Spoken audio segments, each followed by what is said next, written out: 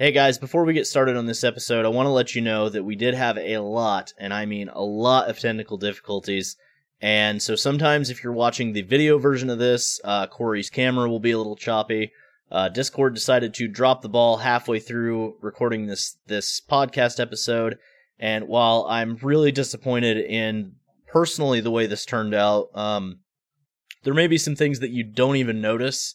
My fluctuating volume levels on my microphone due to switching from Discord to Zoom, and then there were times where I had to actually go in and buy the full package of Zoom because Zoom only gives you 45 minutes to run through, and these podcast episodes take anywhere from an hour to 3 hours to record.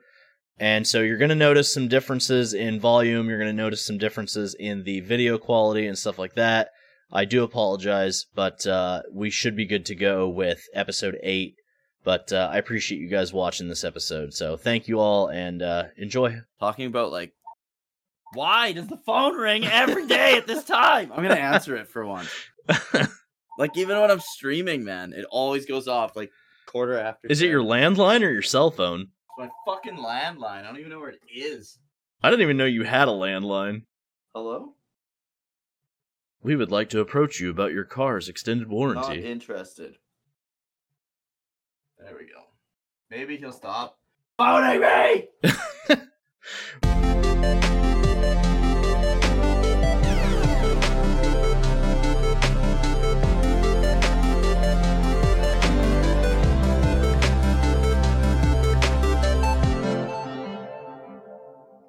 What's up, everybody? Welcome back to The Gaming Effect. We are here with episode 7. And today we are going to be talking about the PlayStation 2, our memories with it, and just some background into our childhoods and the things we used to do for fun. We also appreciate that you guys have gotten us up over, I believe, 250 plays now. Really appreciate all the support. It's been awesome. Don't forget to share and rate the podcast on all platforms. We're on iTunes, Spotify, and YouTube and SoundCloud. And that's about it. That's my spiel. I'm Alex, aka Soldier First Class. I'm Corey, aka Dookie03. It's really weird to refer to myself as Corey because, like, pretty much my mom and wife are, like, the only people that actually call me Corey, even in real life. Dude, like, it's funny that you say calls that. Me Dookie. Everybody. Well, it's funny that you say that because my last name's like Moffat, and that has been what people have called me forever.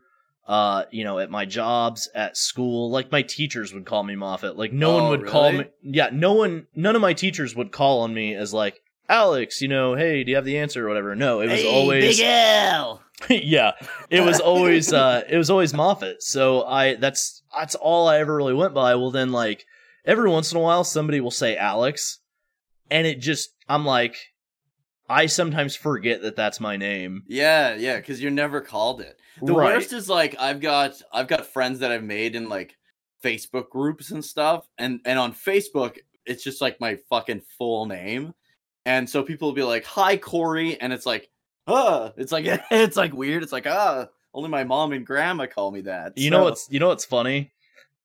And you've probably heard this 1,000 times because this is just how it goes. But when I saw your name for the first time, I literally thought your last name was Doucher. Yeah, everybody thinks that.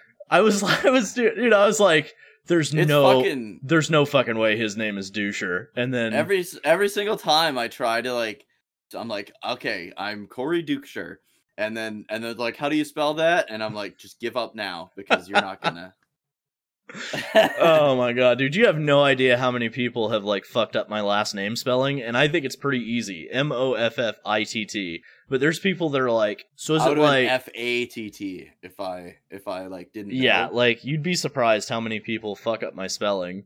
And how many there's a lot of different ways to spell it too, which is surprising, yeah. But no, it's funny because like I feel you because people try to spell my name or whatever, and then almost everybody gets it wrong. So we're gonna get right into it. What are you playing or excited to play or go? I finished Legend of Legaia like last week. It was really good. The ending was really good actually. The game dragged for a little bit there, and it starts picking up again big time when you go back to the past to play the shitty games that suck ass. But you learn to you learn about the kind of the backstory of Noah and learn about like who her family actually is and stuff like that. But before that, there's like this huge kind of like drawn out slog section of the game. Like I would say like an entire quarter of the game really drags, and then that last quarter it picks up again. It was nice being able to watch your playthrough and see the game again in another perspective and see someone else experience the story. How are you enjoying WrestleQuest? Because I know you've been streaming that lately. Oh yeah, so I just started WrestleQuest. Well, when this airs, it would have been last week. I started WrestleQuest. I'm enjoying it. I want to say I'm not enjoying it as much as I hoped I would be.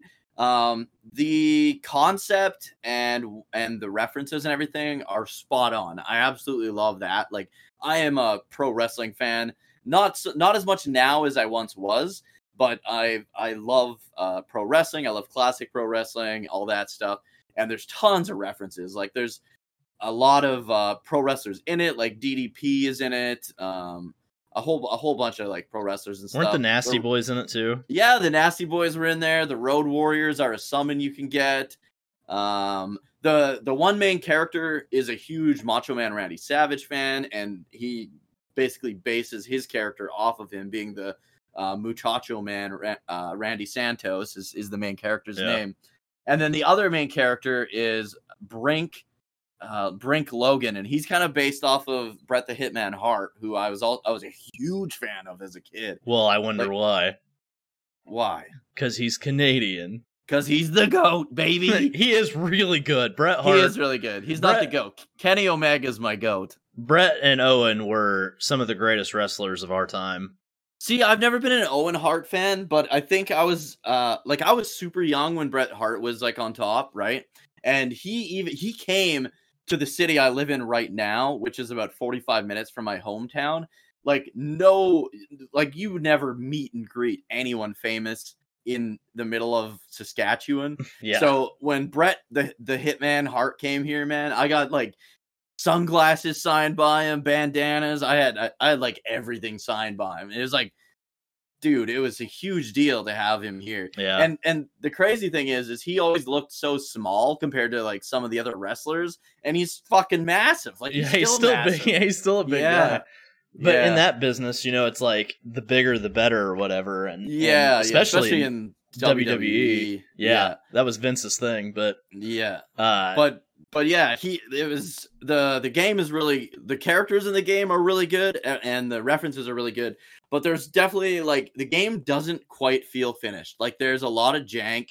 The game has locked up on me once. Everyone I know who's played it, the game has locked up completely at least once, and they had to reset the game. And the quick time event stuff during the battles is not so much of an issue now, but when you first start playing, it's like the only way you can attack. I like it as a counter attack, but to have it for like all your attacks being a quick time event is kind of annoying. See, that's weird, because Super Mario RPG did something kind of similar, but you actually had to figure out the timing window. And it didn't... and it was the same button all the time, though. Right. Doing damage did not depend on the QTEs. It was always like, you would do your base damage, but if you wanted to add damage to it, you could time the hit, and it would. Yeah. And it was always the same button, too. It wasn't like a random whatever. Yeah, and I think if it was the same button, like Final Fantasy VIII, which we'll get to in the next podcast. In the next episode of Dragon Ball Z.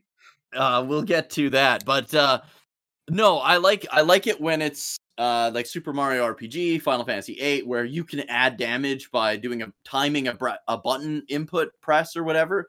But to have it be a quick time event, like a random button, and have like a timer go down, that it just gets kind of annoying. Like, it's super easy to fuck that shit up. I can understand for the counters, like there's a lot of times where somebody will like hit you or whatever, and you go bouncing off the ropes, and then you come back, and then you can counter their next attack, kind of thing. That I understand, because then you kind of want it to be a bit difficult, right, to be able to pull off a counter. Right. But to do extra damage, it's kind of annoying to have to do quick time event. But as you get a little further, like I'm about 6 hours into the game now, you start getting enough moves. They're called gimmicks, which would be like spells and like attack, like special attacks and stuff. You get enough of them that don't need the quick time effects, and so they can get pretty OP. So I don't have to do the quick time effects all that much anymore. And also, my other gripe is how incredibly slow the characters run. That's why I've never, like, a lot of my friends are big into Stardew Valley, and I'm not a big like crafting guy to begin with. Yeah, like a farm sim kind of thing. Yeah, but I did play a mean Harvest Moon 64 back in the day. I fucking loved that game. So I was like, oh, I'll grab Stardew Valley. All my friends are playing it. But the speed that character runs is so slow. It's just fucking painful for me to play. And this game has like the exact same run speed, and it drives me crazy. So I'm finished with Baldur's Gate 3 finally. I absolutely loved it. Probably so far my game of the year right now. Nice. I don't see anything beating it for me unless Armored Core 6 just blows me the fuck away. But I think Baldur's Gate 3 is my game of the year. A really good game. Like I've said in previous episodes, so I won't like reiterate as much. The positives are, the approach to combat is very open. The approach to anything, because like if you have a locked door, and let's say you want to pile up some crates and just jump over the wall, there are areas where you can do that and completely circumvent a locked door in a location, and I think that's great. The customization of the characters is insane. You can even customize your party members that are like set. So like if you want to, you can redo all the characters in the game and build them to your however you want. Oh, so even characters that like are part of the story and stuff that like pre-established characters can be altered however you want. So if you want that's cool. Yeah, so if you want like the tank character to swap to being like a wizard, you can do that. And it doesn't because basically the characters are just a template, and they give you like what that character is supposed to be. Like Karlach is like your two-handed swords or axes or whatever. Like she's your tank character. She can carry a lot. She like has high defense, high offense, but you can switch her if you want to make her like a warlock or something. You can do that, right, or all that. So I really like that aspect of it. It's basically a tabletop RPG in video game form. But it's really good, and the music's really good too, and the atmosphere and everything. So yeah, it's most likely my game of the year. I just started Armored Core 6 a couple days ago. It's fucking awesome. The great thing about it is that it is hard, it's difficult, but the checkpoints are very generous. So like the mission I did last night where I was fighting that boss, fucking Balteus, because he's a douchebag. But you start out and you have to destroy these giant guns that are posted around the arena. Then once you destroy that, you hit a checkpoint, you move to the next section of the map where you have to do the same thing. And then you hit a checkpoint. And then after that, you fight like the first mid-boss of the stage. And then once you beat him, checkpoint. You destroy this thing. It's just a thing you walk in and destroy, and then it leads to the final battle of that stage against Balteus. But once you reach Balteus, you have hit a checkpoint, and then you are there. And when you die, all of your health packs regenerate, just like Souls games. All of your health packs regenerate. You regenerate. You can go in and swap your weapons out or loadouts that you have if you want.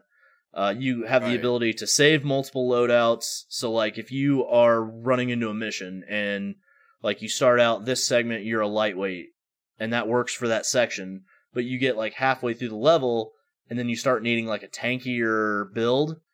If you have that build saved, you can, once you die or whatever, you can go into the assembly, load that build, and it automatically loads it for you.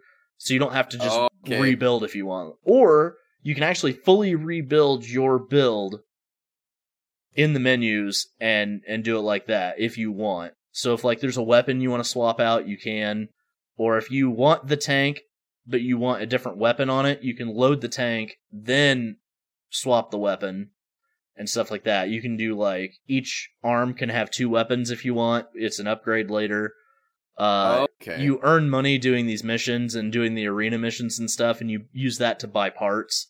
So if there's this gun you're looking at and you want to buy it, you have to earn the money to buy it. But the money's pretty generous. Like, oh, that's good. It encourages you to customize and swap weapons and swap builds and find what works for each part of the mission. And like, you can do a certain build the entire game, but it's arguably the most boring way to play the game. Like, to be honest, like if you wanted to go an all lightweight build and just swap the guns, you can do that, but the guns have weight, and so do your body parts and stuff, and like your legs and stuff like that can only hold so much weight. So you have to like figure out what builds will work for each situation, right, or work best for your playstyle too, because not every build is going to work to you either. So sticking with one build works technically, but it's by far you can make it work, but it's right. By far the most boring way to play would be doing the same exact build the entire game. I have experience with Armored Core in the past, but I'm not like a huge fan. This game might actually make me become more of a fan of Armored Core. Yeah. But I heard 4 Answer was really good. Like I've heard that too, but I've not played that one. I think I played Armored Core 2, I believe. Okay. The only one I played a little bit of was the first one, I think. It was on PS1, I think. Yeah. I played a little bit of that one. It was pretty fun. It was a bit jank, but it was also like early PS1 where like I don't know, all games were kind of jank back then. Like you look at like Tomb Raider and stuff like that, and it was they all kind of controlled pretty weird. Yeah. Speaking of PS1, we were going to talk a little bit about what we used to do as kids and stuff besides obviously video games, because that's what was our big thing. We actually were talking before the podcast that like when I was younger, I literally like used to be more of a daredevil than I am now, and I think maybe it's because like I didn't give a shit as a kid. You think you're kind of invincible when you're a kid? Like, you know stuff will hurt, but you never think you're going to have, like, permanent injuries when you're a kid. Well, and the thing is, you also don't think about, like, going to the hospital costing money or going to the doctor costing money. So you just... It doesn't. Yeah, it does here, asshole. But, it's one of those things where, like, you don't understand the concept of getting hurt and it costing money. Right. Now I'm like... Fuck, I don't want to get hurt, because if I do, then I'm gonna have to pay for it myself, because I'm not a kid anymore. Right. So, like, I think what kicked off me not being as courageous as I used to be was I used to ride my BMX bike all the time. I loved that shit. That was, like, my favorite thing to do was ride my BMX bike. And, you know, with the pegs and the everything, you know what I mean? Like... Yeah. I think everybody had that fucking could you grind spike. Rails and shit with on pegs or not? I could, but I was not very comfortable doing it. Yeah, I couldn't. I'd never even tried. So, you know those like railroad, like the long, they call them railroad ties. Yeah, but So we used to have one that was like, you know, some people have like concrete for their parking areas. Yeah, it's kind of like the curb or whatever. Well, we had a railroad tie instead for ours. Yeah. And I would my mom has that. We had like a stiff board, like a wide piece of wood that I would put across it, and then I would ride my bike and ramp on it. Oh, okay. Yeah. Right. So I used to do like tricks and stuff. I used to be on my bike all the time. Well, I was going down a gravel hill near where I live, and my spoke broke out. And it stuck out straight, like, out of my wheel. and it got caught in like the fork of my fucking bike. My front tire, and it just stopped it dead in its fucking tracks. And I'm going down the hill. It throws me over the handlebars. Oh my god. And my knee got so fucked up you could almost see the kneecap. Jesus. And after that, I spent like weeks healing that and recovering because like my knee was so fucked. And my knee's fucked to this day. Like it's still, you know, when the pressure changes, it hurts. When the weather comes in differently, it hurts. Like all kinds of shit, right? And I still have lasting damage from that.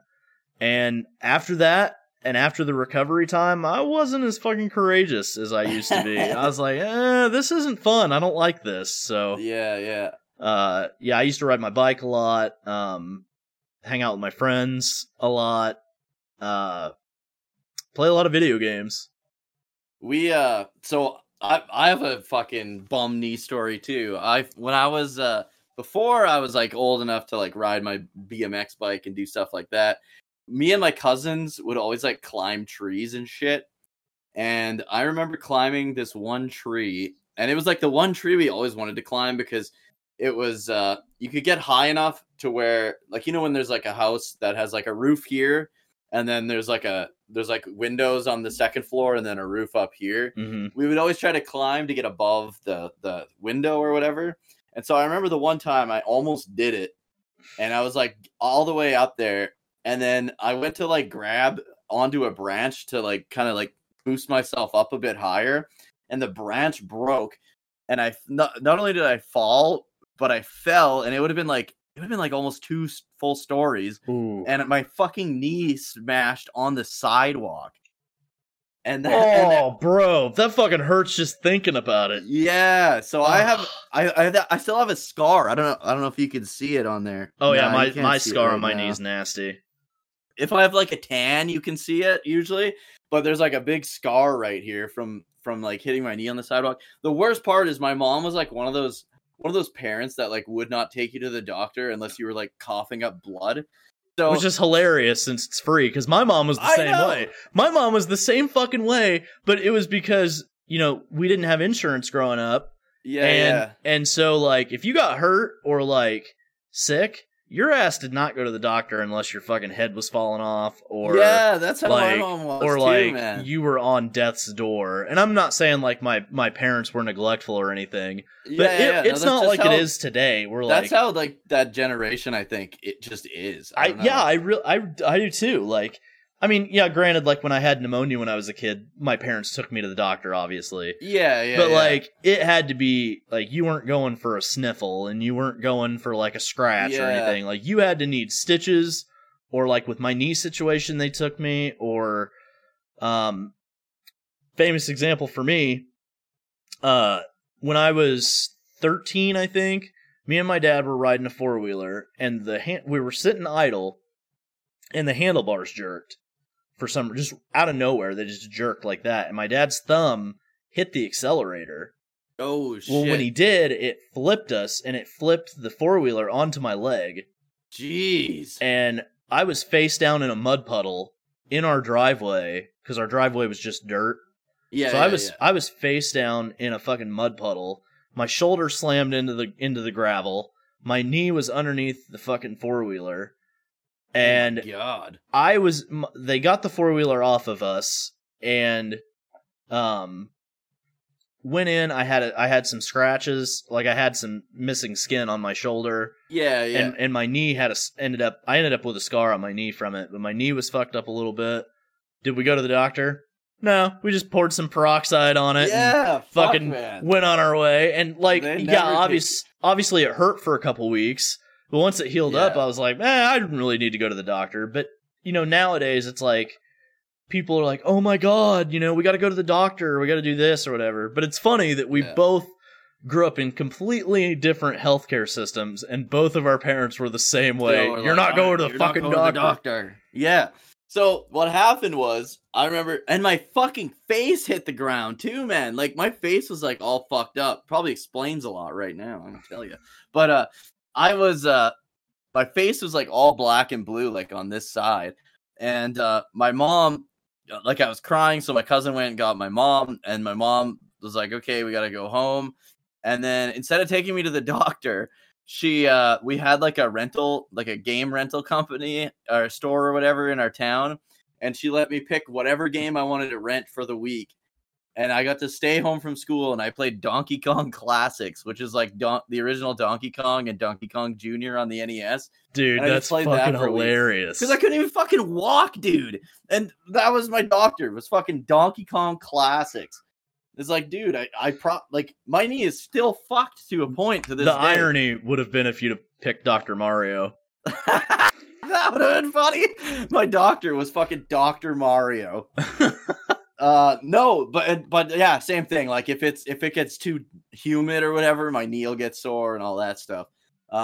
She made me wear sunglasses to school for my first week back because my fucking eye was all bloodshot still. Like, Jesus Christ. And then the time, I think, because you talked about you're kind of like, okay, I'm done doing like this daredevil-y shit moment.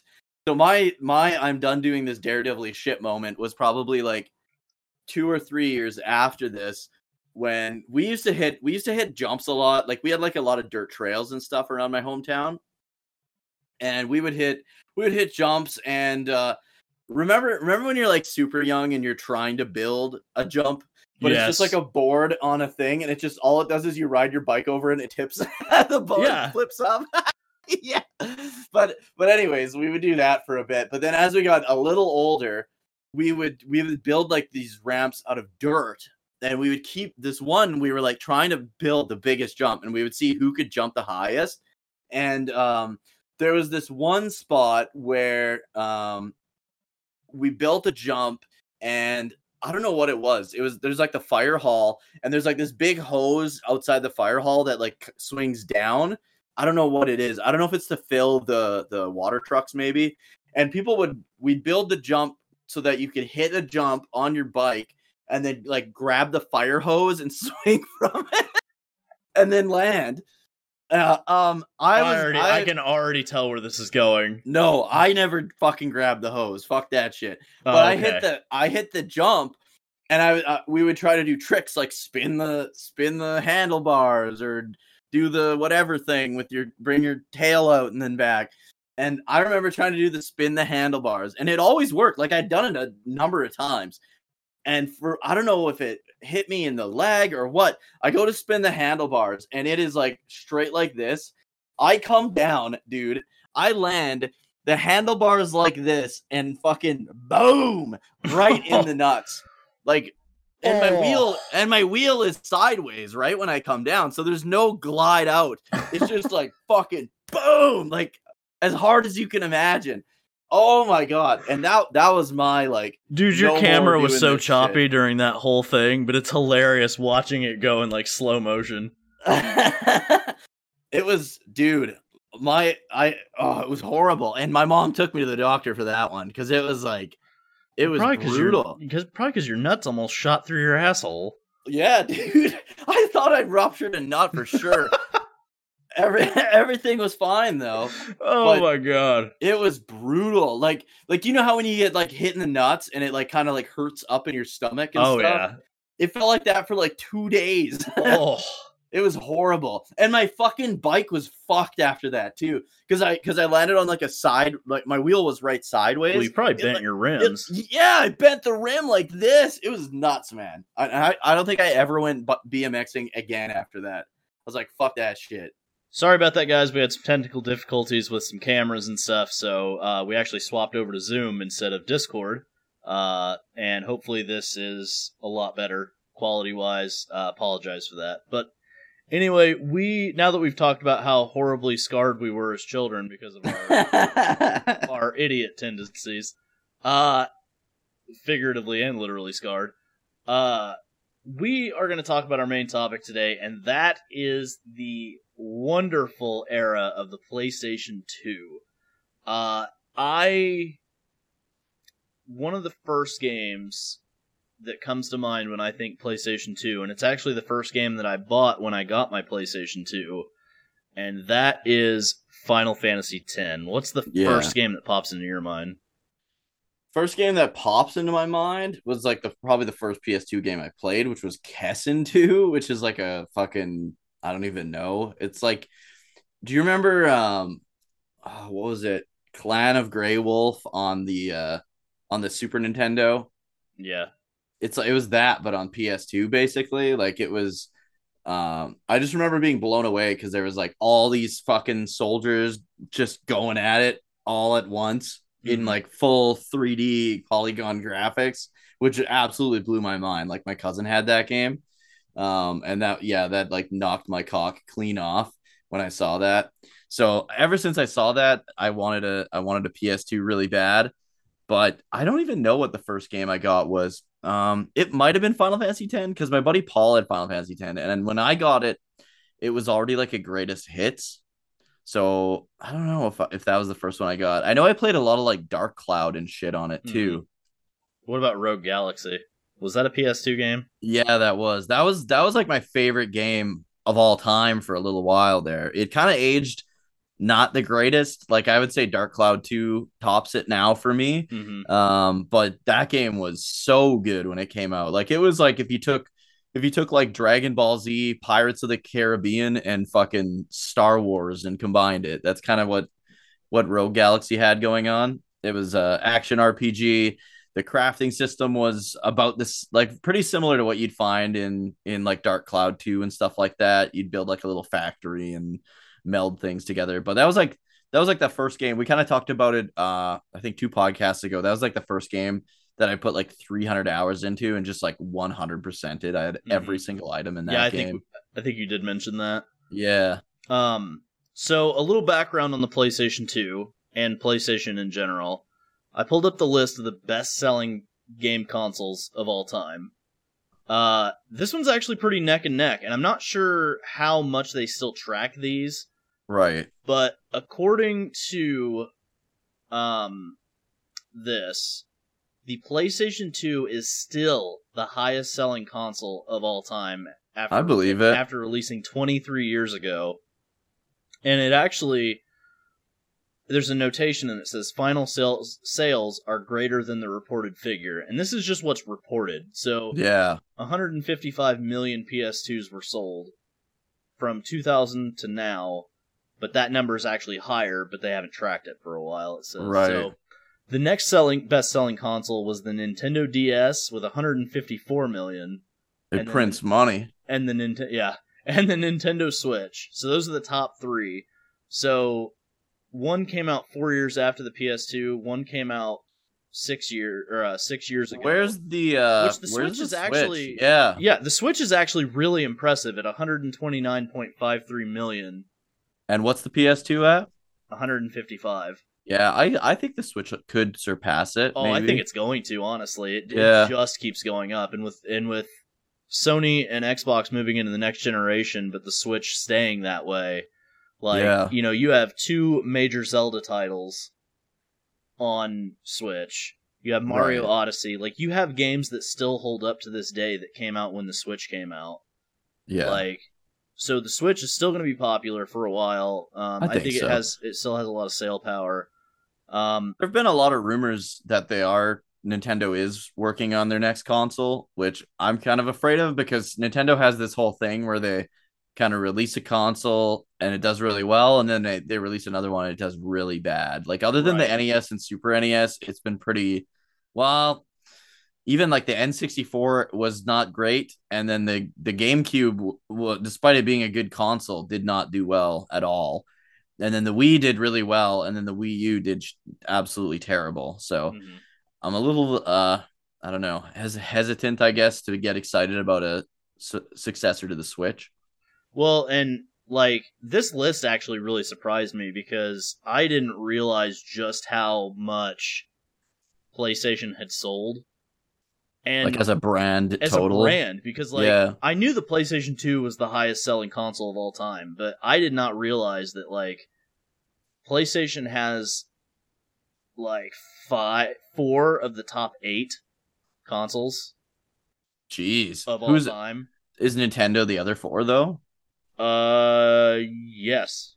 That's kind of what I figured. Except Xbox 360 did really well, so I would have maybe thought Xbox 360 did slightly under what the PlayStation 3 did, which it did under the PS3. Yeah, PS3 had 87.4 million and Xbox 360 sold 84 million, which I own both.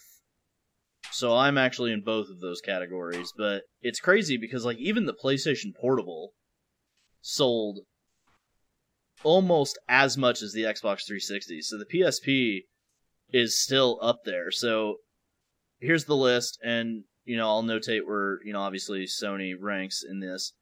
So this is going to go in order. Number 1 is PlayStation 2.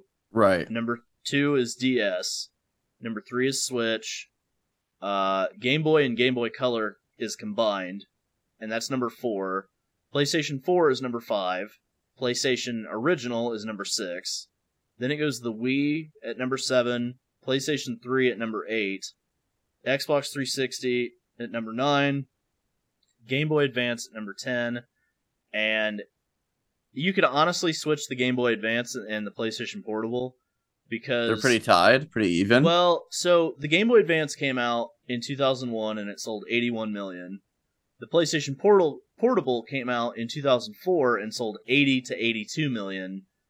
And that is a estimate because it says here they stopped reporting individual platform sales in 2012. Oh, okay. But they continue to update it sporadically, is what it says. But yeah, out of the top 11, PlayStation has 5 of them.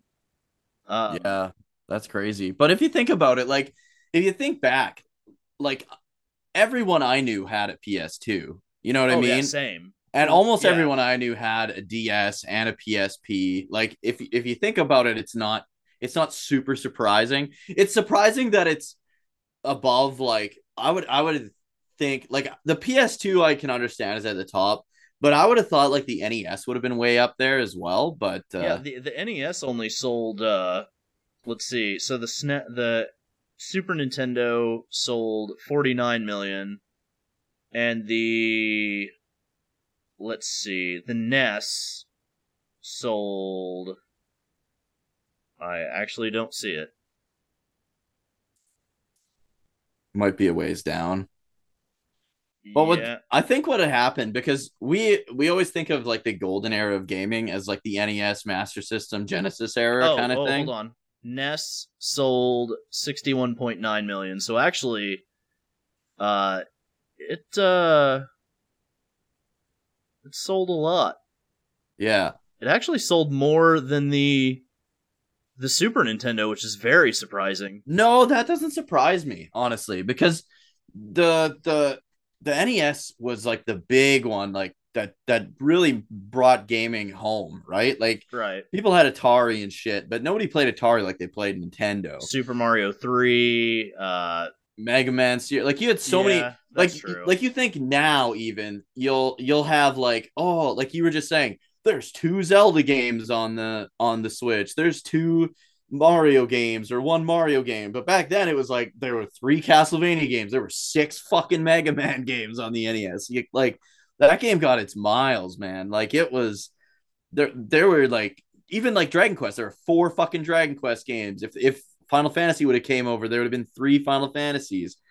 Now it's like you're lucky to get 1 game from a series on 1 console before it switches to the next one. And if you think about it, like the history of gaming, usually a console's lifespan, and even handheld games, like the console's lifespan is usually about 6 to 7 years on average. Yeah, I find like 7 to 10. Like you could, like there's usually you've moved on by that 7 to 10 period, but they usually still will make, like, there's usually games up to that 10-year point kind of thing.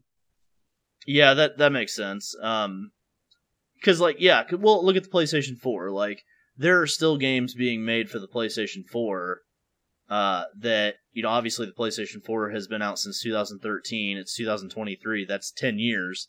Yeah. So it's still, I mean, the PlayStation 4 is still selling units to this day. Absolutely, yeah. So it makes sense too that like they're not going to completely abandon the system before it. And usually there are 2 versions of the same game sometimes. Like Yeah. Like completely different ones. Like, especially on like the handhelds, you saw that a lot. Like you'd have like a game on like the GameCube and PS2, and then you'd have like the DS version, which was an entirely different 10 game, million copies, which is kind of weird. And every once in a while, the handheld one would be like better, which was weird. Like it didn't happen often, but every once in a while. Yeah, it's just crazy to me that like you don't think about like today all like these sales numbers and stuff, like everybody talks about sales all the time, like oh, this console sold more than this console, this is why this console is better. Like it's a lot of console war bullshit, but like at the end of the day, like back then we didn't think about sales. Like obviously companies did, but we didn't as gamers, we didn't think about sales. It wasn't a big deal. But now on the advent of the internet, like we were sharing this data, companies were sharing what their sales numbers were, and like now it's like a badge of honor. Like games are talking more about it openly because it's like because they are selling so much. Well, it's a signal of success. Like it's it's you are showing that your game is successful because you like and that is a successful game launch. Like or, you know, like a series has sold 100 million copies. Like let's say the whole Final Fantasy series has sold 100 million copies in its entirety. Like that's a sales milestone that people can kind of get behind. Yeah. And so with the internet, that's what people gauge success with now. Yeah. Like, you know, people will be fighting on Twitter about a game, and they'll say, oh, well, if your game's so great, why did it only sell 3 million copies, and the game that I like sold 7? And it's like, you know... That doesn't always constitute quality either, right? Like, yeah, right. Like, if we were going to go with... Isn't Minecraft like the highest it's selling game of all time? Tetris. Is it Tetris? Tetris is the highest sold game ever. And that doesn't necessarily indicate that it's a fucking, you know, a banger of a game. Yeah. But people use sales numbers to gauge all this stuff. Like, you know, The Witcher 3 has sold 50 million copies, I think. Makes sense. It's been re-released on every single console. Right. With like Skyrim. Maybe it's the entire series, but I think it's just Witcher 3. I could be wrong. My buddy Craig will probably be able to correct me on... Well, I know he'll be able to correct me on this, but... yeah, it's like...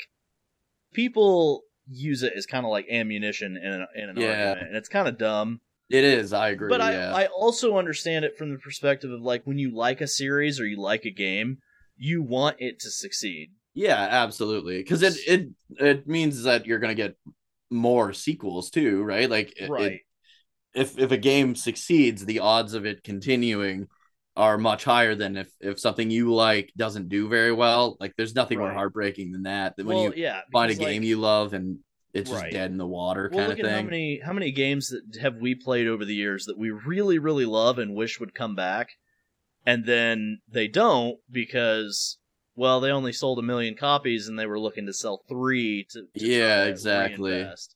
And that's what kind of sucks is like, you know, you find these games. And even some that came out on PS2 that you're like, man, I'd love to have a sequel, or I'd love that if they did this as a series, and then they just don't exist. Could you imagine anymore. if they did a Dark Cloud 3 on like PS5? Well, look at Legaia. Legaia had Legend of Legaia and Legend of Legaia 2. Yeah. And now that series is completely dead, and that has something to do with the dev team is gone. Yeah, the dev team's gone too. But it sucks is like you find these games you love and then they just kind of fall off the map.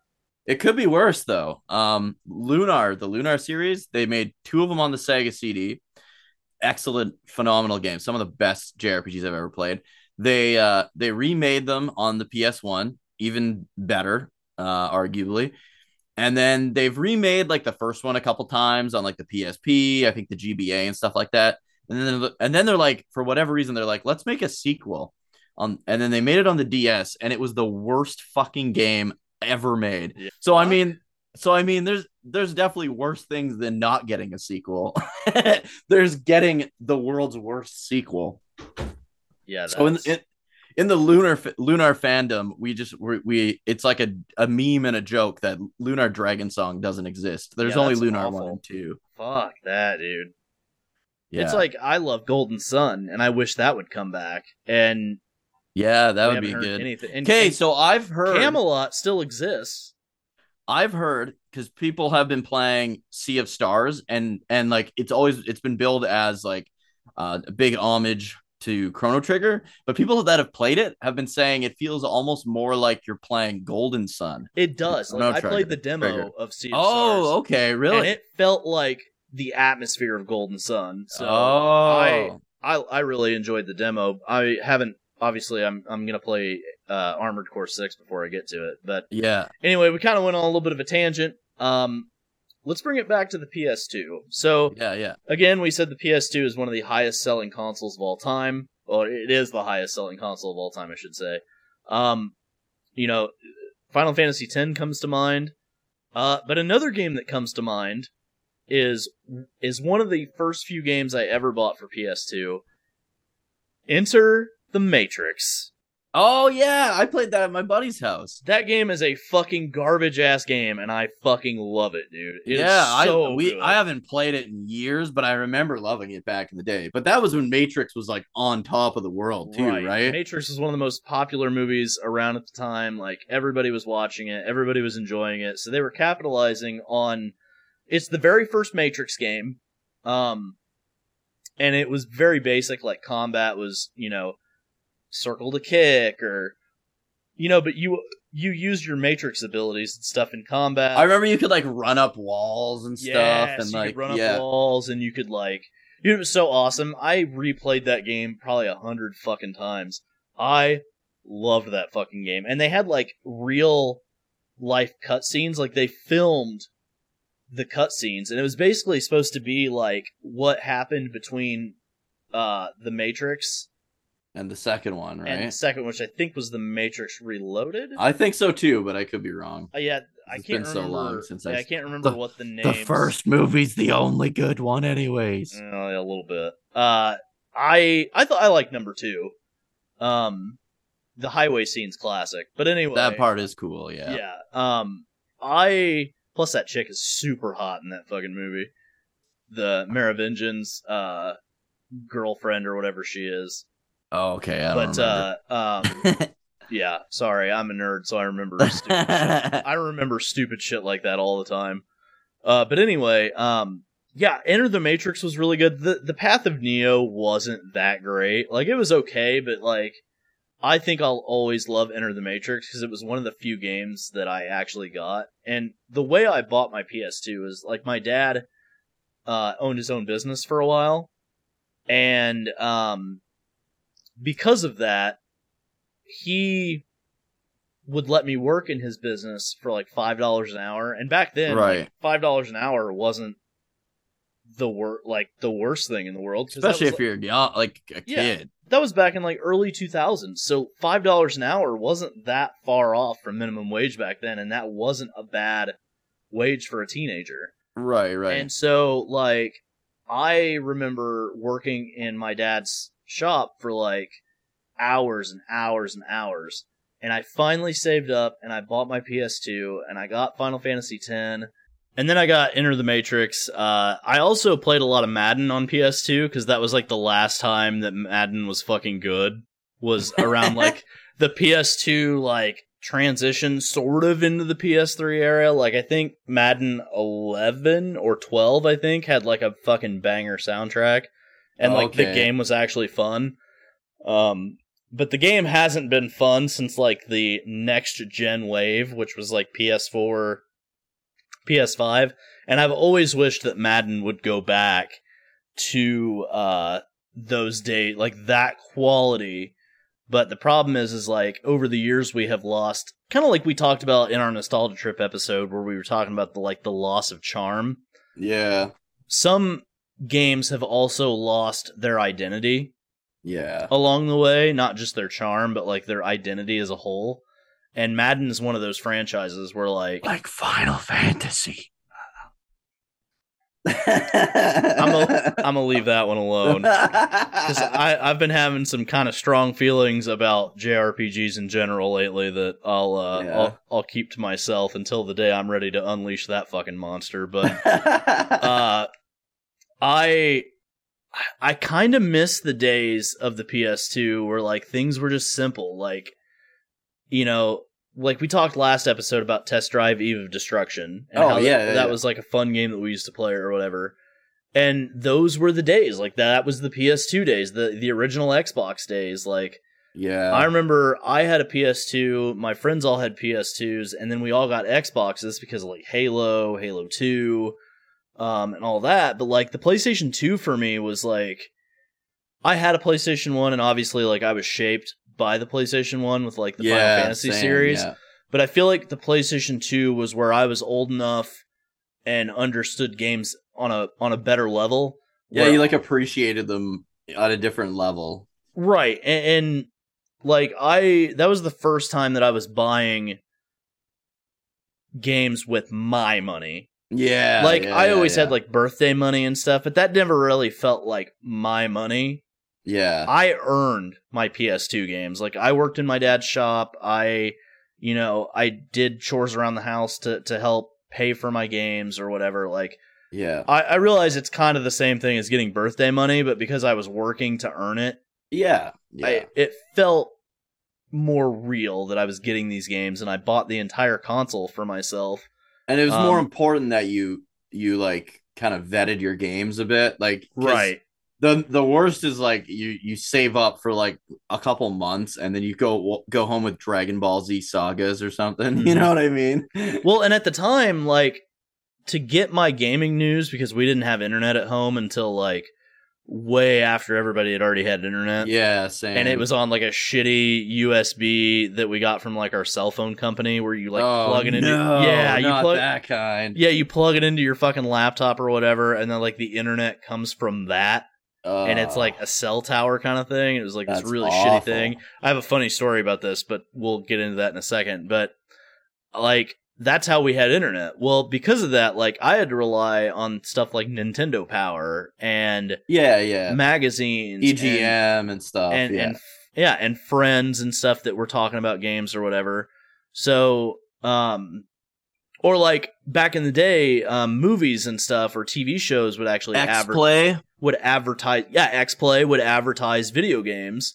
Yeah. So that's how I would find out about them, instead of like now where you can't get on Twitter or Facebook without seeing like a video game announcement or an ad or a sponsored thing. Even on TV now, like at that time, that was kind of like when I think PS1 was when video game TV commercials started to happen, but they were rare as fuck to see. Well, Nintendo had some too.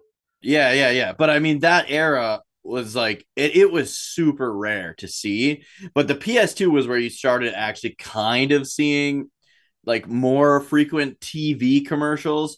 I'd say it wasn't until PS3 era where like it was like a regular thing to see video game commercials on TV. Yeah. Well, and here's the thing too about PS2 games. Like I remember looking at the cover of PS2 games and being extremely excited to play the game that was in it, because like now kind of we're kind of in an era where like people want to see like sleek designs. They want to see like real simple, like a colored background with a character on it, and like box art has like completely changed over the years. And the PS2 era had some of my favorite, like you cannot mistake the front cover of Final Fantasy X. Yeah, you can't mistake like the front cover of Enter the Matrix, because it was like the Matrix lettering, like the classic like Matrix symbols the coming down, and the and it was holographic, and it said Enter the Matrix across the cover, and it was like really cool looking, and it, you moved it and it would shine, or I think I want to say, so the PS2 did not have the reversible covers yet, because the cases were all black. But do you remember when the PS2 first came out and like the discs were blue on the bottom? I did have one blue disc. Yeah, I had one game. Like when the PS2 first came out, the discs on the bottom were blue. Those ones like don't work very well. The blue discs. Well, like if they got like a smidgen of a scratch, they didn't work. They were fucked. Yeah. But I had games that had the regular like disc bottom. Yeah. And they like scratch to fuck would still play. Yeah, they would. Yeah. So well, then they started doing like the dual layer DVDs and stuff like that too, right? Mm-hmm. Where you could fit like 2 DVDs worth of space on it, kind of thing. Well, and it's crazy too because like some games, like you ever see like those cases where they hold 2 discs, but they literally have no reason to because the game Legend of Gaia. Yeah, the game only comes with one. You know. Yeah. But I have no idea why they did that. Yeah, the PS2 was weird. But I remember the PS2 cases had the memory card thing at the top. Right, they always did. Yeah, and that was really weird. Cool. Yeah. But yeah, like box art has really changed over the years, and I think the PS2 era has some of my favorites. Yeah, it did. It did. I think because the box was big enough that they could fit like something real nice in there, whereas like the PS1. They were working with such a small kind of square of space that it generally, like, they still have some iconic box art. Don't get me wrong, but I feel like the NES, the Genesis, and the PS2 had probably the best box art because it wasn't trying to be like minimalist and stuff. They were just trying to put on a good like picture of like what the game encompassed and stuff like that. Right. It was supposed to grab you, you know. And I feel like we're at an age now where like, yeah, box art can kind of grab you, but the internet spreads so much information about games now. You already know, what you're right. The box art isn't as important, which in some ways that's great. I'm glad that we have the information we need to buy games that we want to buy and avoid games that we don't. But at the same time, I feel there's like a sense of wonder and like mysticism. Yeah. You see a box art and you're like, man, that looks like a great fucking game. Let me look at the back or whatever. But now you just, that looks kind of cool. Let me just look it up on fucking YouTube or the internet real quick. And in like 5 seconds, you already know if you're going to buy this game or not. Like, I get that does save you money. And, we've talked about in the past, like, we didn't have as much money growing up as maybe some other people. So, like, we had to vet our games really hard. Yeah. And sometimes we'd have to buy games that our friends wanted, and they would buy games that we wanted and stuff like that. Yeah. So trade. Yeah, so, like, you had to be very careful, and box art was a way to hook people and entice people. But we kind of lost that along the way, and I think that's why we're seeing more simple box art, because it's less work, number one. Yeah. The games aren't relying on the art to sell themselves, kind of thing. Right. It's not a marketing tactic as much anymore as it used to be. Whereas in the back in the day, that was a marketing tactic. Was absolutely what are we going to put on the cover of this game, or what are we going to have? And I think the PS2 era has some of the best examples of marketing games. Like, as much as I fucking hate this game, Dirge of Cerberus. Yeah, if you look at box art. It has a great fucking box art. Yeah, shitty fucking game. Yeah. Like, fucking one of the worst games I've ever played. And I'm sorry, it has its defenders. I don't give a fuck. That game is trash. It is garbo, yeah. It is fucking trash. But, if it's your favorite game, whatever, I'm sorry. But, again, I fucking hate that game. But it's got some charm. But it's got some sweet fucking box art. And you would think, looking at the box art, this game's going to be fucking dope. If you looked at the box art and the screenshots, you would be sold on Dirge of Cerberus, I think. Right, and I think that's a lot of games back in the day. And it's funny because, like, I remember, like, Final Fantasy X. No mistaking that game. And the other cool thing about box art, or boxes in general for games, is that, like, you see the marketing on the box change, too. Yeah. Do you remember on the back of Final Fantasy X, the big fucking thing on there was, like, 3D character models and voiceover. Like, we were at a period where, like, voiceover was just taking its, like, true form. Yeah. And, like, they put that on the box. Now, you would never see that on the box now because it's so commonplace. It's taken, for granted. But it's funny that, like, as marketing has changed, the things that they market changes. Like, oh, it's a voiceover, but now it's like, here's this feature, There was actual things about the game that because those things were new, you were seeing them for the first time. Promoting it on the box itself, Right, and like, people that grow up now in this era where like everything's kind of spoon-fed to you don't understand that like, back in the day, you had to read your games, and voice acting wasn't always around. And so that is a big marketing thing back in the day, that there's voices. Yeah, but absolutely. But today everybody's like, well, that's just, that's common. So why does that even have to be marketed? Yeah. The only thing I could say, like, voice acting wise, that they market now is, besides like who's voicing what characters, like they do that on social media, but on the box specifically is like what language the game is in, right? So it's just funny to me that, like, so box art has evolved over the years to where those things aren't necessary anymore. So one thing that is probably unique to my country when it comes to like PS2 specifically, well, and up to now, I guess, but we don't have very many manuals now. But the PS1, I think the tail end of the PS1 that started, but the PS2 was where it was like very noticeable.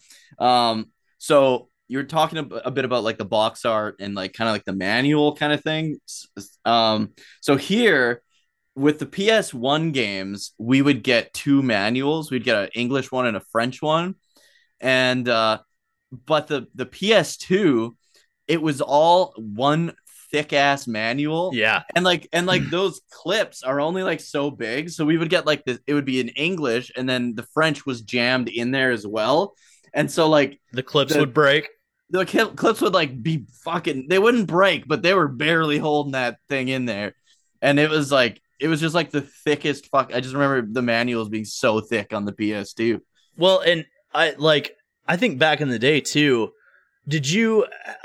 I don't think so much anymore because we're more of a digital age now, but all of my PS1 cases got broke because they're that flimsy hard plastic. Yeah, I wouldn't say they got broke, but they were always scratched, and there was some of them had like little cracks in them that like you couldn't always see, but if you like tilted it in the light, you would be able to see it. And there was the odd one where like the hinges would fucking break. Yeah, on the PS1 cases. But the PS2 cases would have like where you'd go to pop the disc out.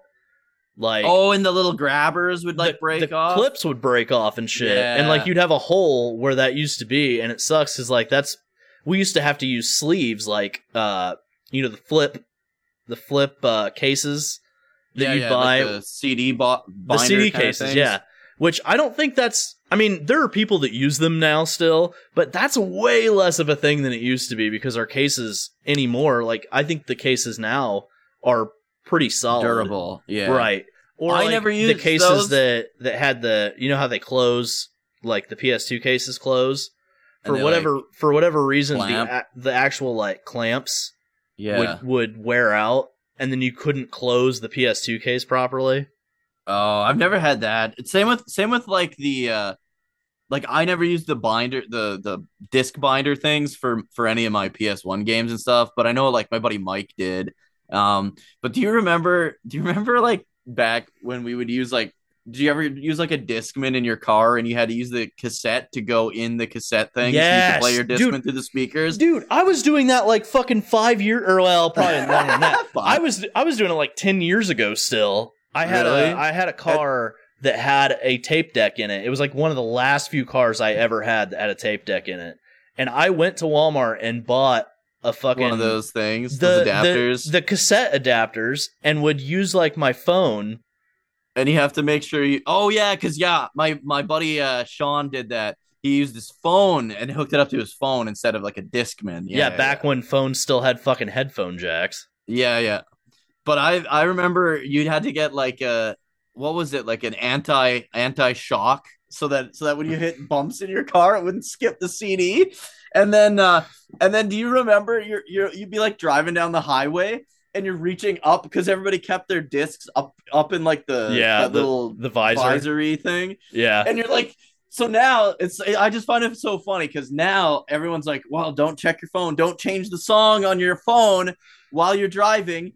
Meanwhile, in like the fucking 2000s, we have like this fucking binder of discs. We're steering with our knees. We got a binder of discs. We look at the road every now and again, and we're like, "What CD should we put in, boys?"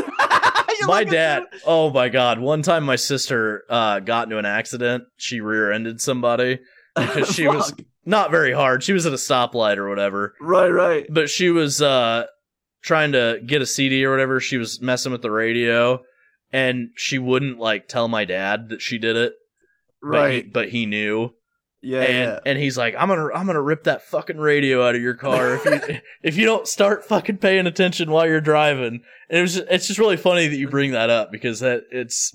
As soon as you said those disc binders, that was the first thing that came to my mind. I remember like doing road trips with my friends, and like whoever was driving would be like, "Grab the wheel! I gotta find the next CD." Right? You like, dude, I do that even like... when I'm changing the fucking song on my phone. Sometimes my wife will like we're on the interstate or something, and my wife will grab the fucking steering wheel for me, and I'm like, "So funny, dude." I'm like, "You're a real one," you know. That's so funny, dude. Because that's completely different than how it is now. But yeah, like the disc binders, it's so funny because like I still have some of them, and I went through and I found like my Yu-Gi-Oh! Forbidden Memories, and I found like on PS1, all this other all these other PS1 games, like my Capcom versus SNK 2 is in there. Oh, nice. Yeah, my King Best of Fighters game of all time, by the right. way. My King of Fighters and Tekken 3 was in there. Like, yeah, I still have those binders and shit, and it's really funny, but I forget sometimes like how much it's almost like a decluttering kind of situation. Like things got more convenient. Like, you know, you use your phone for music now, so you're not thumbing through CDs, and you're not like putting your games and movies and stuff, and DVD cases are everywhere. You know, you don't have that anymore because it's a digital age now. But it's just so funny when you look back and you're like, holy shit, like there's a lot of stuff that was super inconvenient, but we didn't care at the time because at that time that was like an advance in technology. Oh, like, absolutely. You know, you weren't having like cassettes would get worn out. And the tapes and the tape in them would like start fraying or whatever. Yeah. But you didn't have that with discs, and it was like more convenient. But even though it's more expensive, way better. you had all these things. And you could choose the song. Like if you didn't like the song, you could skip it. Whereas with the cassette, you'd have to fast forward, hit play. Nope, still the shitty one. Right. and the thing is, like the PS2 era, like PS1, PS2 and stuff, like when you started your console up, the startup sound. Yeah, they didn't really have that till the PS1, I don't think. Yeah, right? The Master System and Genesis kind of did. The Sega CD 100% did. It had that but the Genesis, the only reason it did is because they would put it at the start of their games. Whereas like the Sega CD, if you just turned it on, there was no game in, you would actually get the startups. Well, screen. and on that note, I guess like you could say that the Super Nintendo also had it, because like whenever you'd start, it would always go through. Right. Or the PlayStation. No, maybe it was just Nintendo that had it at the thing. The N64 had it. Like you'd play Pokemon Stadium, and like the N64 logo would roll around, and then like Pikachu would come out, and then that was like, but that was in the game. That wasn't just the console startup. Right. I think the console startup. I think the PS1 was one of the first few. Yeah, Sega CD, then PS1, probably. Yeah. I would say, and then from then on, I think everything has it now. Well, they do to an extent, but they're much more like basic. It's like a bing, well, I guess now they don't, because you have like your menu screen and stuff, right, with everything. So like you can't. Startup screens are fucking iconic as hell. Like especially like the GameCube one. Yeah, like the and then.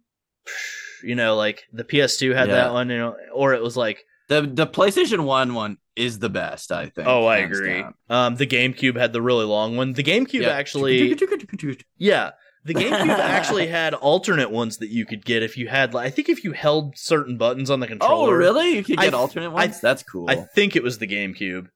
But yeah, like I feel like the PS2 era had some of the best like enhancements, the best video games, like the best atmosphere, like even people actually started using the multi-tap, I feel like, with the PS2. The multi-tap, you know, I remember like me and my buddies would hang out and play PS2 all the time.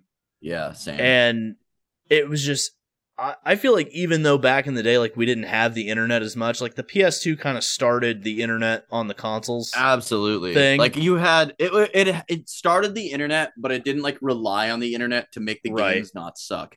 And also that was where like that I feel like the biggest game that started the whole like online gaming console thing is like SOCOM. Like SOCOM was fucking huge back in the day. And Halo. Yeah. Halo 2, definitely. Yeah. But that was the same generation. You know what I mean? Like it was that generation where obviously SOCOM, Halo. Obviously, like PC had it way before that, but like on console wise, console, console, Xbox and PlayStation 2, and like I didn't play much on the internet on PlayStation 2 because like I said, we didn't have internet, and I never really played games where internet was like a big focus. I was a very single player oriented gamer. And, like, I had friends that we'd actually go to each other's houses and play back then. So, like, not until, like, the PS3 and Xbox 360 did I really start playing online. And even then... Yeah. And that's because my friends all, like, we all, like, grewed up. We all grewed up and moved away, brother. But, like, yeah. Fuck. But anyway, like, you know, I had this friend that we had 3 friends and we all lived in the same town, right? Yeah. And in the town that we lived in, it only had 100 people in it. And so, like, we were very, very close, like, proximity wise.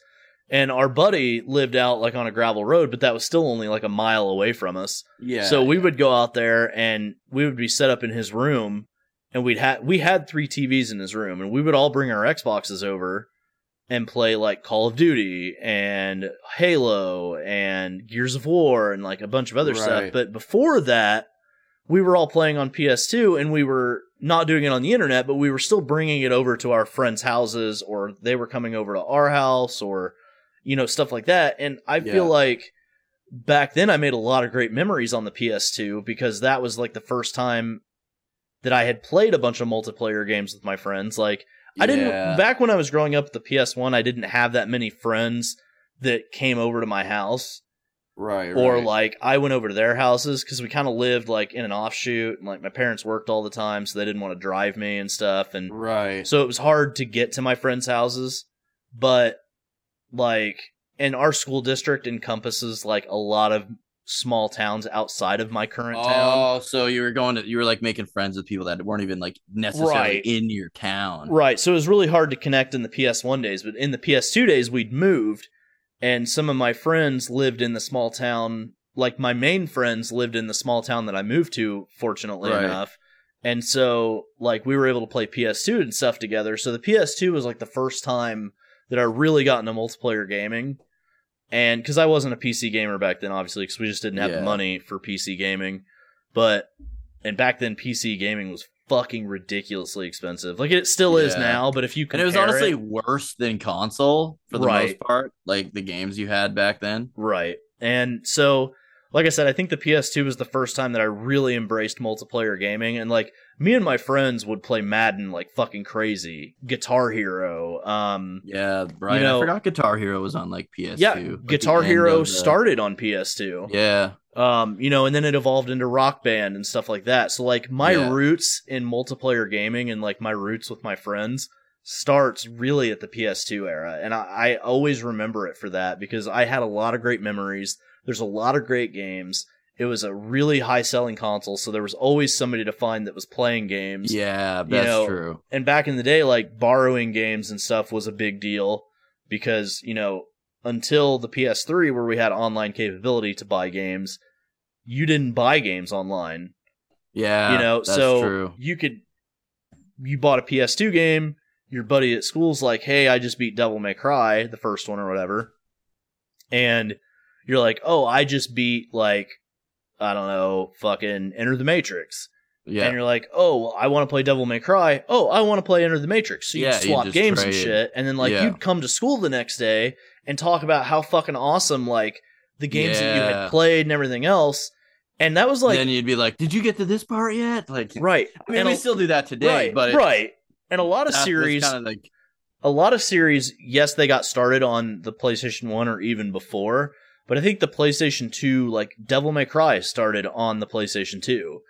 God of War. God of War started on the PlayStation 2, and those franchises are still running to this day. Ratchet and Clank. Ratchet and Clank are running to this day, and it's cool because like we remember what those games were like back then, and now we're still getting games in those series for better or worse. And I think the PS2 solidified a lot of those series that we enjoy today, or at least inspired those series that we enjoy today. I think a big thing about the PS2, which shows how well it holds up too, is like when they started doing like just like HD remasters on the PS4, and like pretty much all of them hold up like very well. But I wanted to talk about how the PS2 is also kind of like the last era where games being fun was more important than games telling a serious narrative, or games being like I always, when it comes to like movies, I always say like, oh, that's a movie that was just made to try and win an award. You didn't really have those. You had them on the PS2, but the focal point on the PS2 was still just making fun games. Like, for example, like Ratchet and Clank. Like you have like Ratchet and Clank's probably the only series today on like PS4 and stuff that's just kind of wacky and fun. But now it seems like since the PS3, games have been like trying to be too serious, take themselves too seriously. Well, as technology advanced, like with mocap suits and voice acting and stuff like that, they wanted to be more serious. And like gaming has caught up with Hollywood when it comes to like telling a story, portraying a story, like in visuals dramatic and stuff. Yeah. So that makes a lot of sense that it would transition that way, because it's become more, I would say, more corporatized than it used to be. But I miss that charm of like that kind of goofy, zany, like even we'll even look at like so the Genesis and stuff had like NBA Jam and stuff. But do you remember PS2 had like NBA Street? Yeah, it had. Oh my god, those games were... Wasn't there an NFL one as well? NFL. They went all the way up to, I think, NFL Street 3. Yeah, and like Def Jam Vendetta. Yes, like, there was so many good like games that were like fun. Was the top, like who cares? The graphics might not be the best. Our primary fucking thing we're going for here is to make a fun ass game.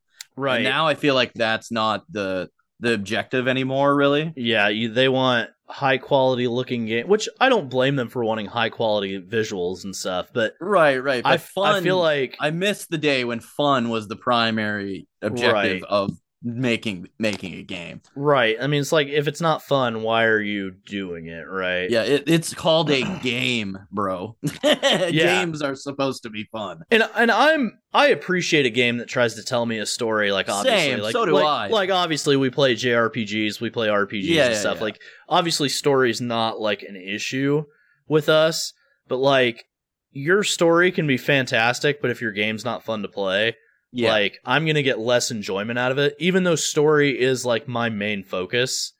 Right. Like I like the story of Armored Core 6, but I'm playing the game because it's fast, fun, balls to the wall, gun hell. Yeah. Like it's a bullet hell game at its core, no pun intended. And it's just a lot of fun, and that's what I'm enjoying. It's not the fucking super spectacular visuals that it has. It's the fact that it's the fun. gameplay itself. And, exactly. And I'm invested in the story. Like I like it. It's very basic now. It's not the point. That's not the reason you got the game, though. Either, right. As of chapter 1, the story is not super involved yet. It's ramping up, but my enjoyment of it has not been the story. Even though I am enjoying the story, my enjoyment has come from doing the builds and playing with new guns and doing all this other stuff that like encompasses everything in the game, and it's a lot of fun. Yeah. I feel like the biggest reason to me the Dreamcast failed, A, obviously the DVD player, but B is Sega has always been the best at like arcade style games. And I feel like the PS2 still had like that arcade feel.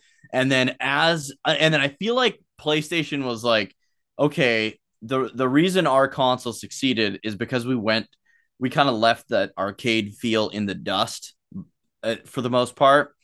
And then I feel since the PS3, it's gotten further and further from that like arcadey fun feel. And I feel like we need to kind of go back to that a little bit. Like have the serious stories, but still have points that have like that arcade level of zaniness and fun. You know what I mean? Like I really miss that. I feel like that's why the PS2 genre, like era, GameCube era has that kind of charm to it that we're missing today for the most part. Like obviously there's exceptions to that, but that was like the main, like every game had it back then. Yeah, and I feel like even though like the Nintendo and Sega rivalry kind of kicked off the console wars, yeah, I don't feel like the PS2 era really felt like that. Like, no, it didn't. I feel like it was different. I feel like you either had a PlayStation, you were a PlayStation guy or you were an N64 guy, and you didn't argue because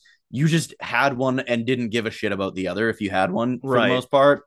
Whereas with Genesis and Super Nintendo, the style of games were still so similar that it was like, no, mine's better. You know what I mean? Like, yeah, well, and obviously, like, you know, you had games like, you know, Halo that you could only play on Xbox, and you had like, you know, on PS2. Right, Final Fantasy that you could only play on PlayStation and stuff. And so, like, I felt back in the day, it wasn't necessarily like console wars, even though you could probably, I'm sure there was. Like, I'm sure there was. It wasn't to the extent that it was. I think the internet, and the more people started using it, the more people started getting this idea that it was one versus the other. And back then, to me anyway, now I could be wrong, it could have been very prevalent and I just wasn't paying attention. To me, it did not feel that way. Like, none of my friends were like, oh, you want a PlayStation, you fucking loser, get an Xbox. Or vice versa, because, like, we just didn't think that way. It sucked when your friend had a console you didn't, because you couldn't trade games, but you could still go over to your friend's house and play it, and it would still be cool. And, like, a lot of the time, the reason why I bought an Xbox, or I bought an Xbox 360, was because... whichever one your friends all had first, kind of thing. Well...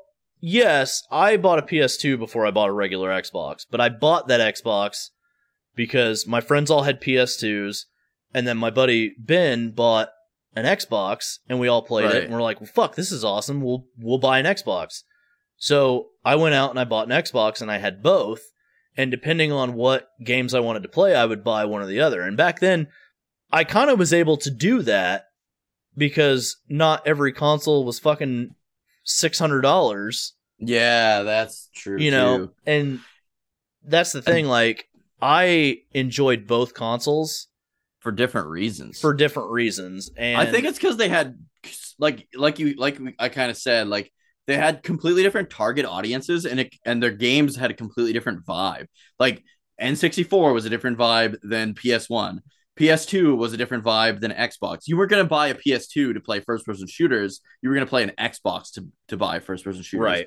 Same with, like, most Western RPGs were on the Xbox. Most JRPGs were on the PS2.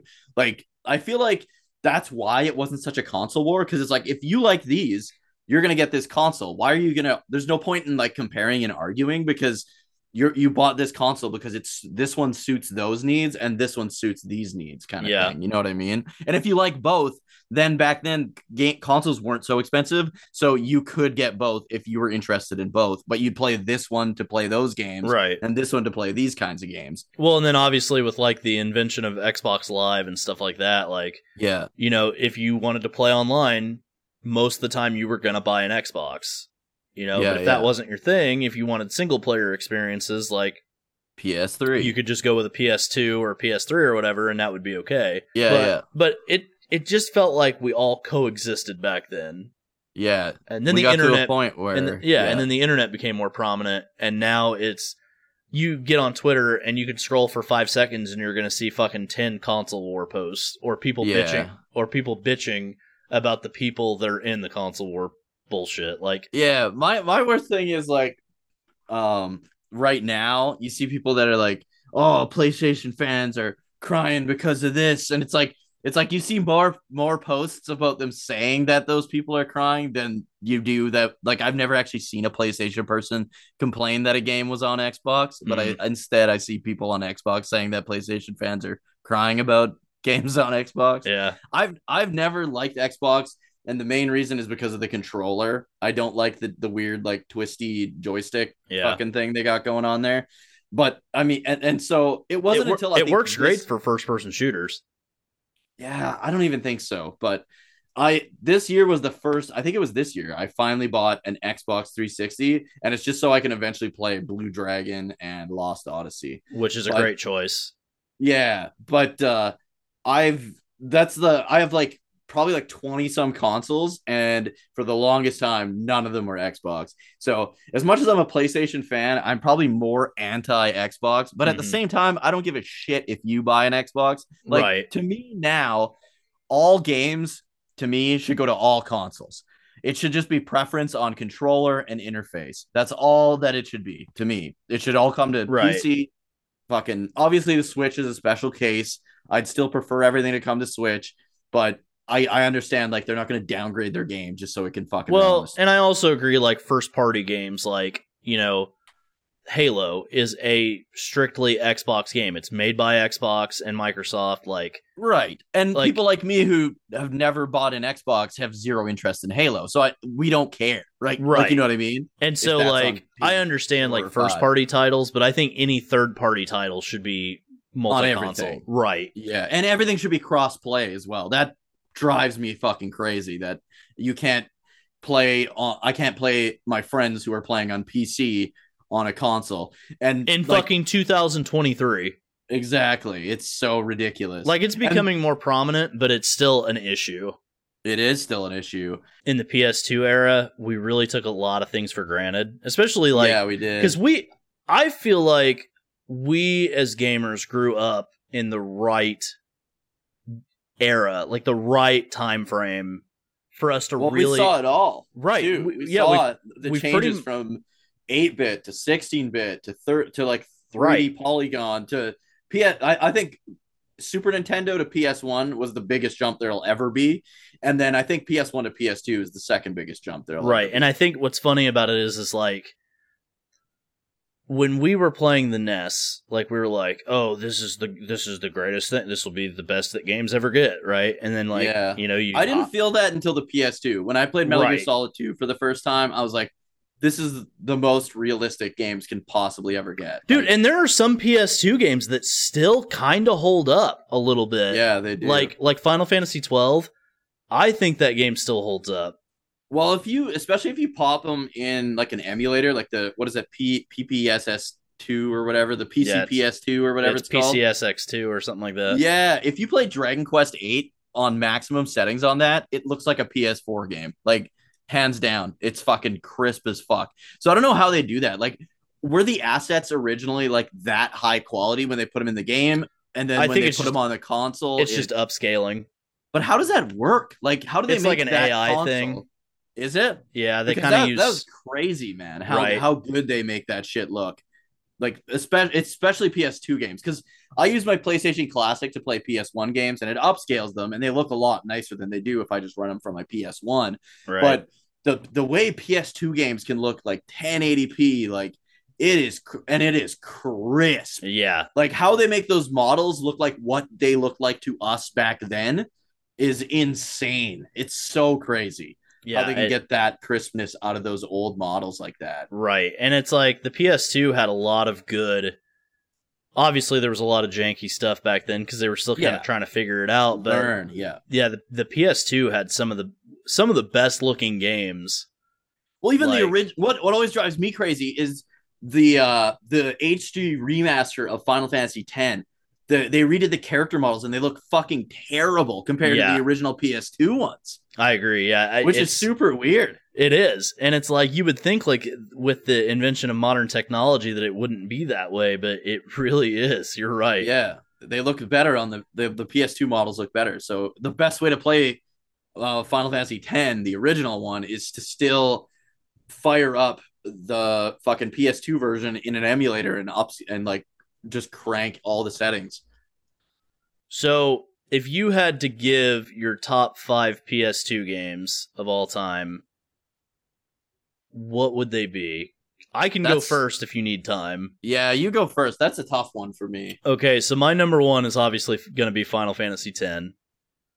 It's my second favorite game of all time, so that's right. Pretty that's going to be pretty obvious. I would say my number 2, and it's purely because of nostalgia. I know the game has not aged well. Enter the Matrix.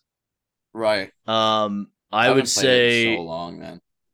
Test Drive Eve of Destruction is another good one. Dirge of Cerberus.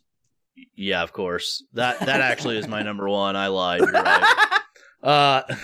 Fucking game. So disappointed. Anyway, I'm gonna sound like a fucking douchebag when I say this, but Madden 06. Madden 04. It's tough. They're all the same. Because Madden 04 might be one of the greatest Maddens ever. Madden 05 invented the hit stick, so I'm probably gonna go with Madden 05 as my number 4. And number 5 is one that I played the ever-living fuck out of. MLB The Show 06. Oh, yeah, I figured you'd play that one. Favorite baseball game ever. Super popular. Yeah, MLB The Show 06 is my favorite baseball game of all time. I know people that still play and stream that on Twitch, actually. It might be my favorite sports game of all time. Besides Better than Ken Griffey Jr.? Yes. Yeah, I don't know. Like, so I do top 10 videos as like my main thing on my YouTube channel. So I will eventually get to like top 10 in PS2, but off the top of my head, I would have to put, number 1's probably Dragon Quest VIII. It's not my favorite Dragon Quest game, but it's so high quality. Like you have to keep in mind that until Dragon Quest VIII, the Final Fantasy or the Dragon Quest games were pixels art still. You know what I mean? Like Final Fantasy had moved away. Most JRPGs had moved away from that on the PS1, but the PS1 Dragon Quest games looked like Final Fantasy Tactics, where it was like pixel art on top of like a 3D plane. So the first like fully realized 3D environment polygon look Dragon Quest game was Dragon Quest VIII, and it looked phenomenal like at the time, right? And still does. So that would be number 1. Number 2, man, it's so hard. I probably would go with Dark Cloud 2, even though it's a game I've never finished because my fucking memory card got corrupted when I got super far into that game. But I just remember really, really liking that game. And pretty much anything level 5 touched was just gold back then, including Dragon Quest VIII. And then the third one would probably be, Final Fantasy X. Final Fantasy X was just so fucking good.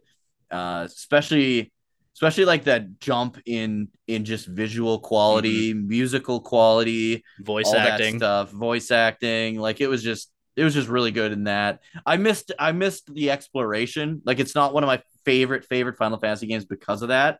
But story wise, 10 is one of the strongest by far. What is that? 3? Fuck, I don't know. What would be number 4? Dragon Ball Z Sagas. No, that's one of the worst. Probably Star Wars Battlefront 2. That's the Dirge of Cerberus of fucking Dragon Ball Z games. But no, I would probably say Battlefront 2. That's Star Wars a good Battlefront one. 2 was fucking. I played the shit out of that, and I got an online like a network adapter just to play that one online. And then 5, man, I gotta look. Oh fuck, sorry. 5 would be Metal Gear Solid 3. Like, oh nice, it'd probably be my number 1. Metal Gear Solid 3 would probably be number 1, and then shuffle everything down from there. I would say honorable mention for me, and I want to put it in my top 5, but I was trying to like diversify a little bit because back in the day I love RPGs, and I've always loved RPGs. But back in the PS2 era, I really loved sports games, right? Because I feel like that was when they were at their best. I really loved like Enter the Matrix, like action shooter 3D, or like third person shooter games. But I think honorable mention wise, I would have to go. Let's see.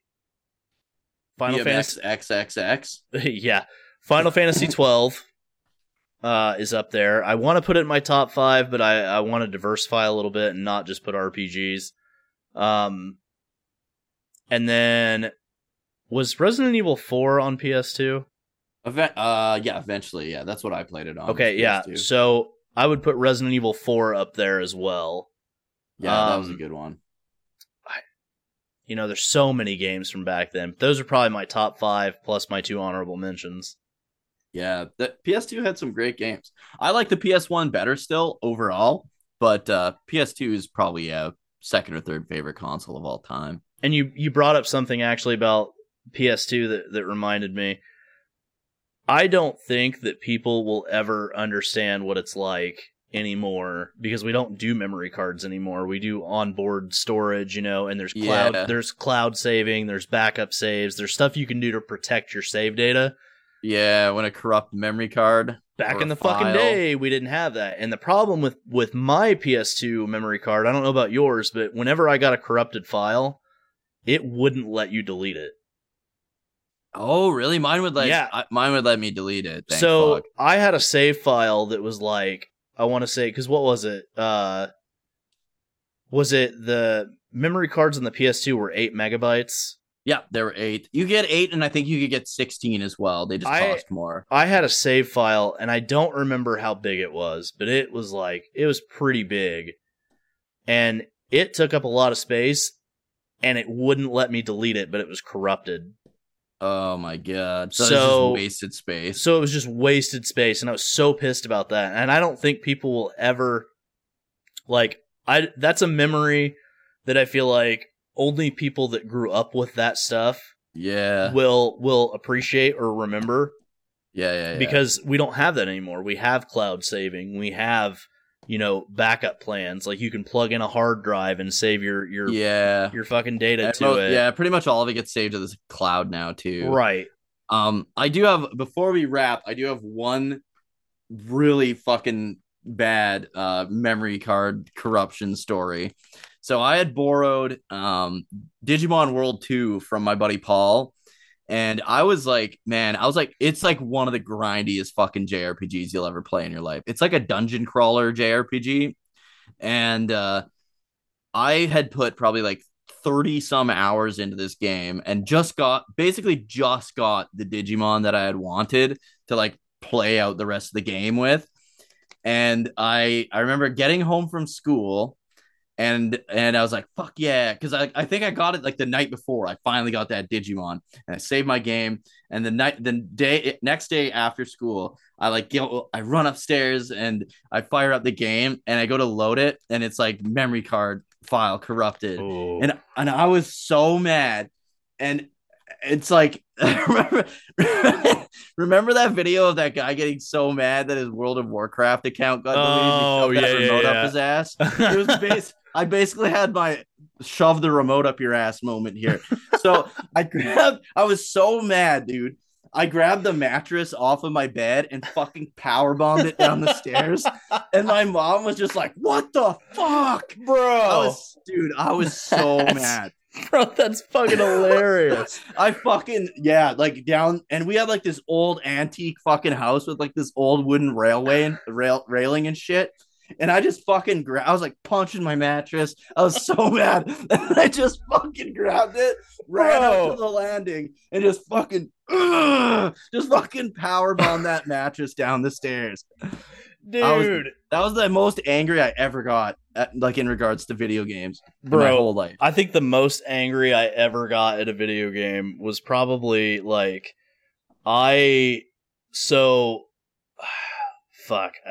there's so many times I've gotten really angry, but God, I don't remember the angriest I've ever gotten at a video game, but I broke a lot of controllers. So did I in my day. I started throwing my controllers into like the couch and like pillows and stuff because Yeah, I broke a lot of controllers. Well, the problem is they fucking bounce off the couch and then they like hit something really expensive. Yeah, that happens too. I've had it where like I threw it and it knocked something off of like a fucking shelf or something.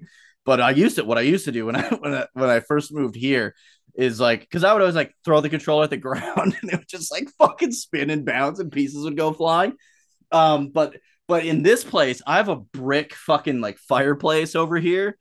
And I would fucking throw it, and if it hit the brick, the controller was done, man. It would just shatter into like fucking a million pieces. So that's when I was like, okay, if I'm gonna do it, I gotta throw it into the couch, dude. I haven't done that in a long time. The last game that made me break a controller was Sonic Unleashed on the PS3. So real talk, real quick. This isn't the most mad I ever got at a video game, but this is a very specific memory because my wife gives me shit about it all the time. So, when we lived at our old house, I was playing NBA 2K online in a league with some people I knew, and I got beat, and I shouldn't have gotten beat. The game fucked me, and I got so goddamn mad, I chucked my fucking controller down. It hit my wall, and it put a hole in the drywall. Like, I went full fucking Kyle on this bitch, right? So, I put the funniest story, man. I put the hole in the drywall, and if you look at the hole, it looks like something got pushed into it, or like it wasn't a hole. It was more like a very deep dent. Like if it had been pushed any farther, it would have been a hole. And my wife comes home, and she sees, dude, it's so embarrassing. She sees the dent in the wall. And she goes, "What happened?" And I lied. What was the story? I told her that I was playing with the dog, and he put his paw, like he stuck his back foot out to like run or something, and he kicked the wall and put that mark there. And my wife's like, "Okay, whatever."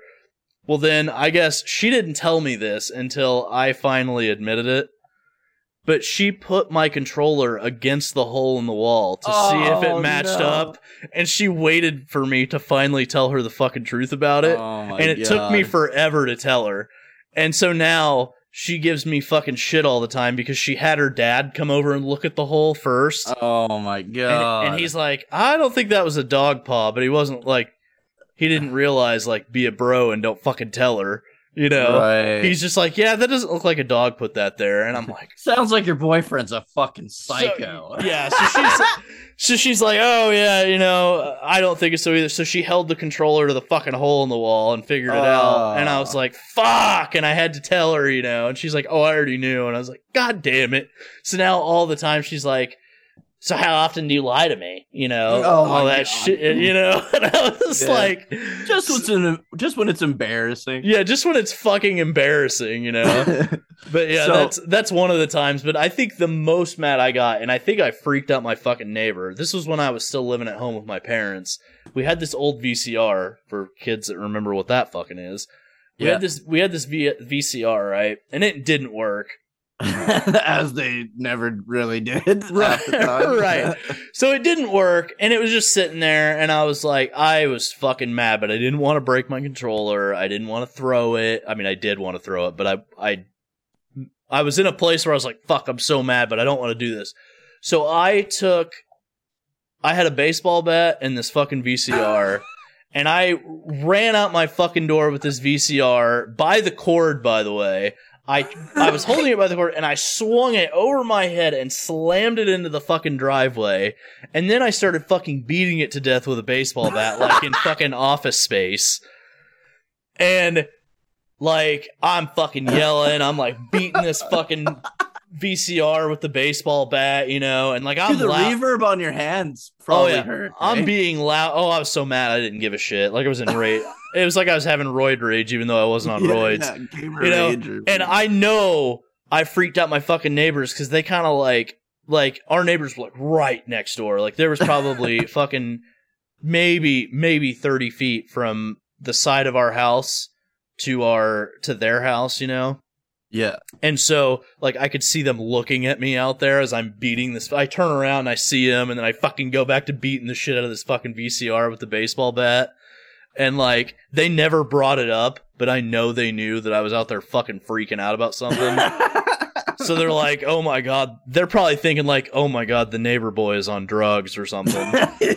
Yeah. And, dude, I was so goddamn mad. But I came back in the house, and I beat the part that I was working on, and it fucking was okay, but... Like, I'm surprised that my neighbors didn't say anything to my parents, because I was not shy at the time about fucking beating the shit out of that thing. That's funny. So I got two quick stories. One's just a couple sentences. So imagine that gamer rage playing a really hard game. Like, you've played a Contra game before, right? Oh, yeah. Yeah, they're tough as shit, hard right? as fuck. Yeah. So they put Contra 4 on the fucking DS. You can't throw the controller because it's the fucking console. So I just remember being so mad and just using all my restraint to not throw my DS. But my last story, and it's very similar to your drywall story. So I'm friends with Evan Thompson, who's like the UFC fighter, like Stephen Wonderboy Thompson's brother. Yeah. And he was streaming. And my cat just dropped a fucking nuke. He was streaming and he got so mad and he fucking threw his controller and it got stuck in the drywall. And then it was so funny because he's like calling me on like Discord and he's like, I'm like, what are you doing, man? He's like, it's fucking, it's like fucking 2 a.m. and I'm at Walmart buying stuff to fix the drywall so my wife doesn't kill me. So he was like buying fucking putty and stuff and paint in the middle of the night at Walmart. So his wife wouldn't kill him the next morning. My God, that's fucking hilarious, dude. I remember one time, holy fuck. I literally, like, I had a Game Boy Advance, like the fucking weird bodied one. You know, the original. Yeah. And the wide. I was playing, I want to say it was Pokemon Ruby or Sapphire. It smells so bad over here. And I got so mad. I fucking punched the screen of my fucking Game Boy. And those things were like tanks back in the day too. I punched the screen of my fucking Game Boy. And I put like a big black hole, like where the screen had broke. They probably had like that calculator thing, hey? How like when you crack it. But the game itself was still playing, but it was a big hole in the middle. So like there was no playing games, right? Yeah. And I was freaking out. I didn't know what to do. So I told my mom that I dropped it.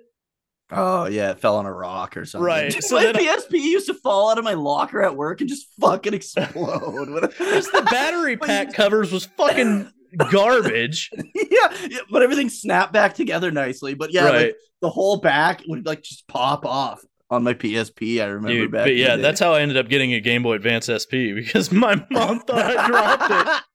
I hope she's not listening to this. I hope she is. God damn, it smells like shit in here. Holy fucking shit. We got a wrap. All right. Sounds good. All right. Oh. Well, everybody, thanks for joining us on this this next nostalgia trip that we were on. This was, the Gaming Effect episode 7, where we talked about the PlayStation 2 era and pretty much a little bit of everything from growing up. It's funny that we had all this talk and we had a lot of memories that we could share because, we obviously both grew up in different locations, but we kind of had similar experiences with it. So, yeah. Don't forget to rate and share the podcast on all the platforms: iTunes, Apple Podcasts, SoundCloud, and YouTube. We really appreciate all the support, obviously. Let us know your PlayStation 2 stories. Let us know, some of your memories growing up playing games back in the day, or, when you were a daredevil, or, how things were growing up gaming-wise and stuff like that. We'd really love to hear your stories, and we love hearing the stories that we've gotten so far on the podcast. Yeah, we like to hear from you guys, man. It we makes really our do. Day for sure.